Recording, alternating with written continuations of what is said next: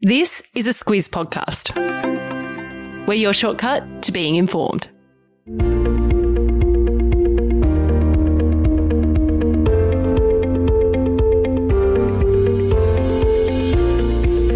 Hello and welcome to our Squiz the Election series, your shortcut to the 2022 federal election.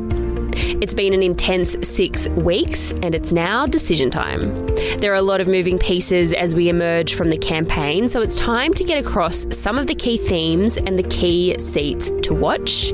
So let's round up all the noise of the campaign and get ready for the results to roll in.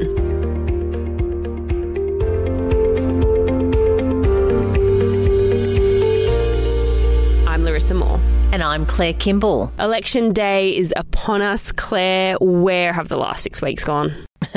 Yeah, time flies when you're having fun. And look, it's probably been the election campaign that many expected. Lots of focus on the leaders of the major parties. Lots of talk about managing the economy as we emerge from the COVID pandemic.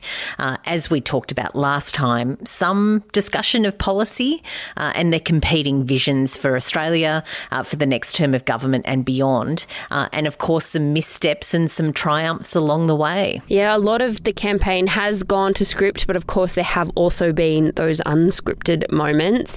Anthony Albanese's gaffe back on day one, where he couldn't nominate the unemployment rate, that was seized on pretty quickly by the coalition, but there have been some developments that benefited Labor too. Yeah, a couple of things to note. China's security deal with the Solomon Islands effectively neutralised the coalition's upper hand on national security and defence. And on the economy, the release of data showing that inflation was at 5.1% and the interest rate rise during the campaign gave Labor plenty of opportunities to question the coalition's stewardship, also to sympathise with voters who are concerned about cost of living pressures and to talk up its positions on things like minimum wages, support for childcare and the like. And of course, plenty of opportunities for the coalition to attack Labor on those as well. Claire, looking back over the campaign, there has been plenty of airtime given to the minor parties and independent candidates. The United Australia Party's ads are everywhere all the time. Is that expected to convert into votes? Look, not much beyond where they landed last time, certainly according to the polls anyway.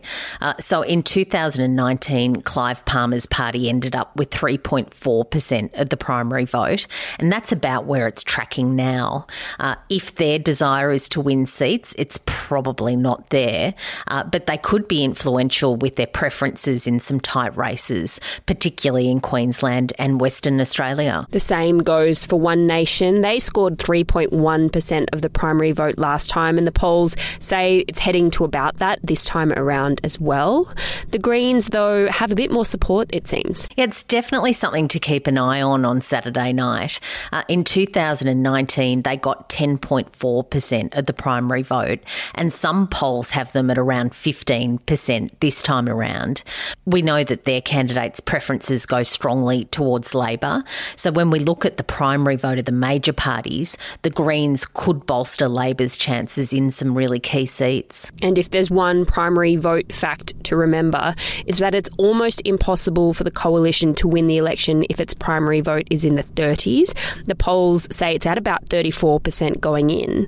But for Labor, because it gets good support from the Greens, it can win with a primary vote in the mid-30s. Yep. And if you want to ace it on election night, that's a really good fact to pull out. It's a good stat to have at your fingertips. Claire, looking at the Teal independents, they've been a real feature of the election campaign.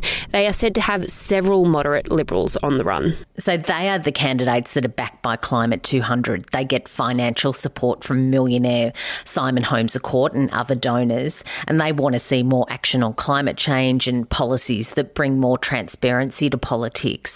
The seats to watch there are Kooyong in Melbourne, which is held by Treasurer Josh Frydenberg, also Goldstein in Melbourne, and in Sydney there's Wentworth, North Sydney and McKellar. Some of those races are tighter than the others, but they are all ones to note down and be on the lookout for on Saturday night.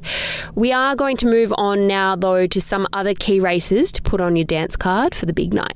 A quick message now from our podcast partner, Uber. Elections can make you think about priorities, and if you're looking for more flexibility in your life or maybe another source of income, you might want to look into becoming an Uber earner. They're the ones who drive people from A to B or deliver food with Uber Eats. Stay listening at the end of this episode where Eliza has a chat with Anik about becoming an Uber driver, how it led to him quitting his 9-to-5 job, and what life looks like now. All right, Claire, there are many interesting seats to watch in this election and we're not going to get through them all, but I thought it might be interesting to call out 3 races that we're each taking a particular interest in.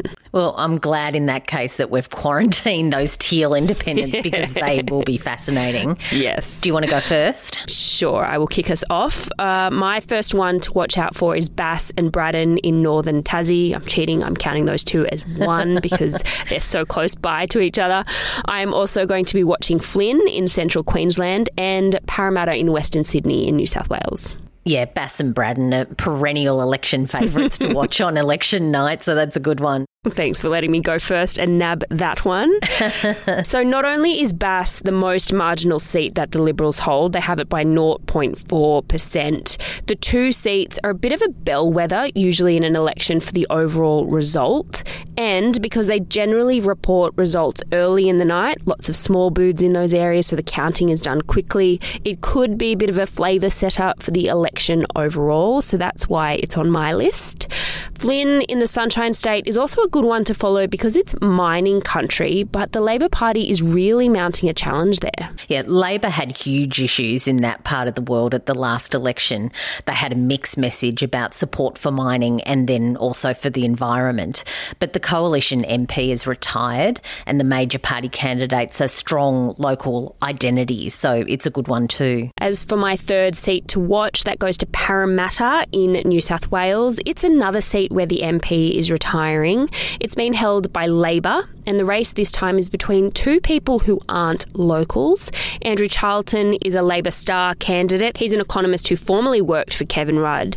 And then the Liberals have Maria Kovacic. She's a businesswoman from Western Sydney, but she's well known in that area. It's an interesting race, that one, because there's a theory that the coalition has a chance to pick up votes in the suburbs, that Morrison is cutting through with voters in those sort of areas more so than in the inner city electorate. So let's see. There are going to be a lot of theories to be tested in this election. We shall find out all about it on Saturday night. What about you? What are you watching for?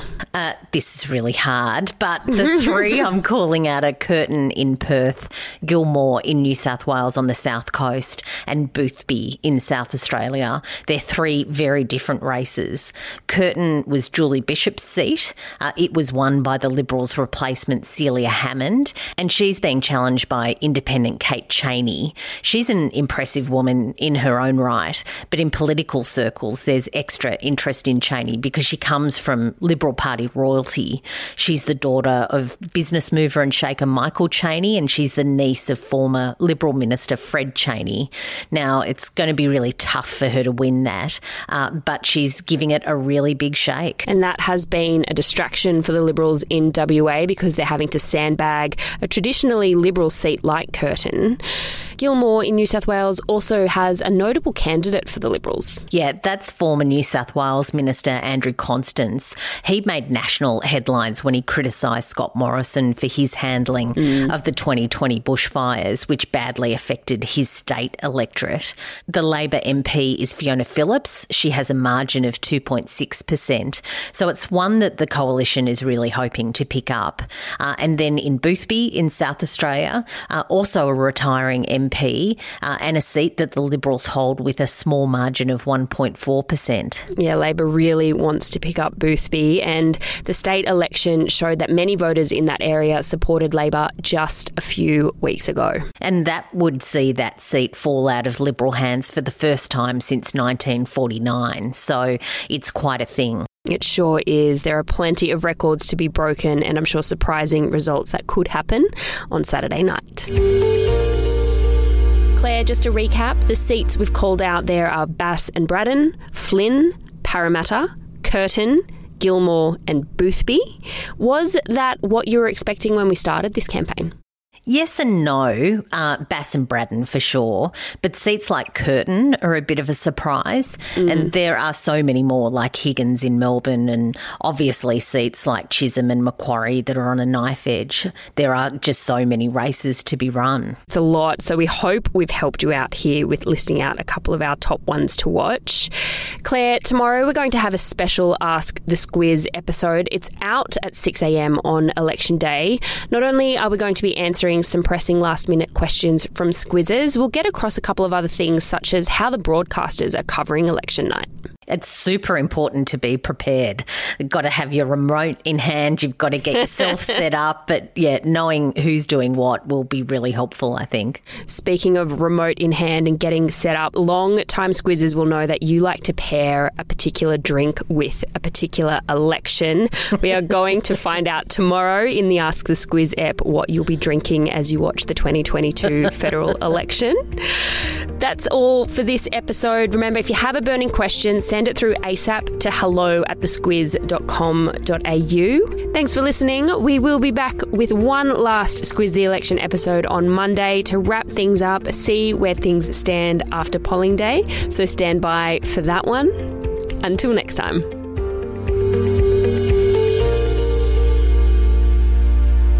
Stay listening now for Eliza's chat with Uber earner Anik. Having more time and flexibility in the day, it's something many of us dream about, but Anik put his money where his mouth was and quit his job so he could achieve exactly that. He's here to talk to us about why he made the changes, taking calculated risks, and if life really is greener on the other side. Anik, thanks so much for joining us. Not a problem. Thank you for having me here today. Quitting the 9-to-5 job is a fantasy that most people will have had, but not many people make it a reality. So what made you take the leap?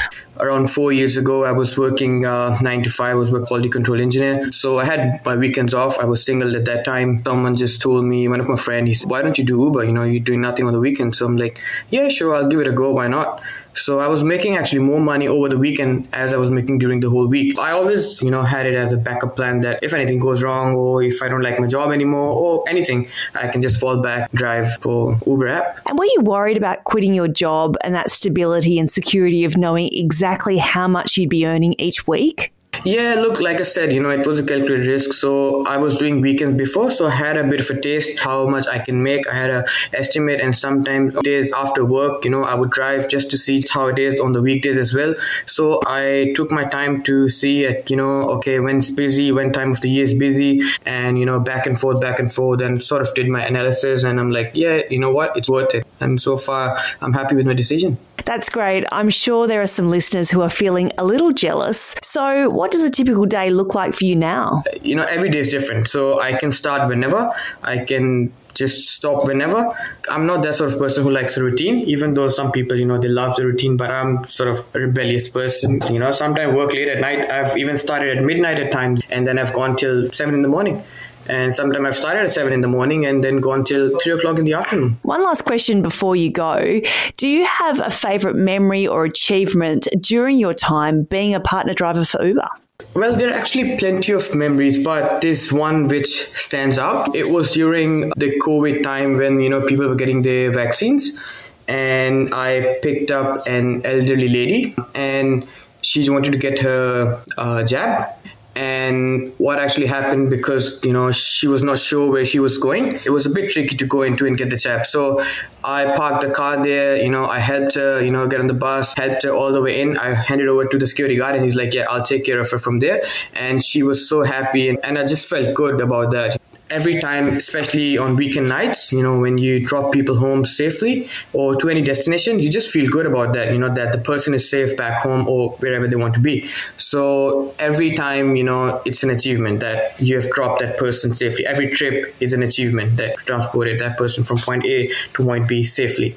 So, yeah. But that one just stood out. That's such a lovely sentiment to finish. Anik, it sounds like you get so much out of your job. Thanks so much for chatting with us today. Not a problem. Thank you so very much for having me. And for any listeners who are interested in learning more about driving with Uber, go to uber.com/drive.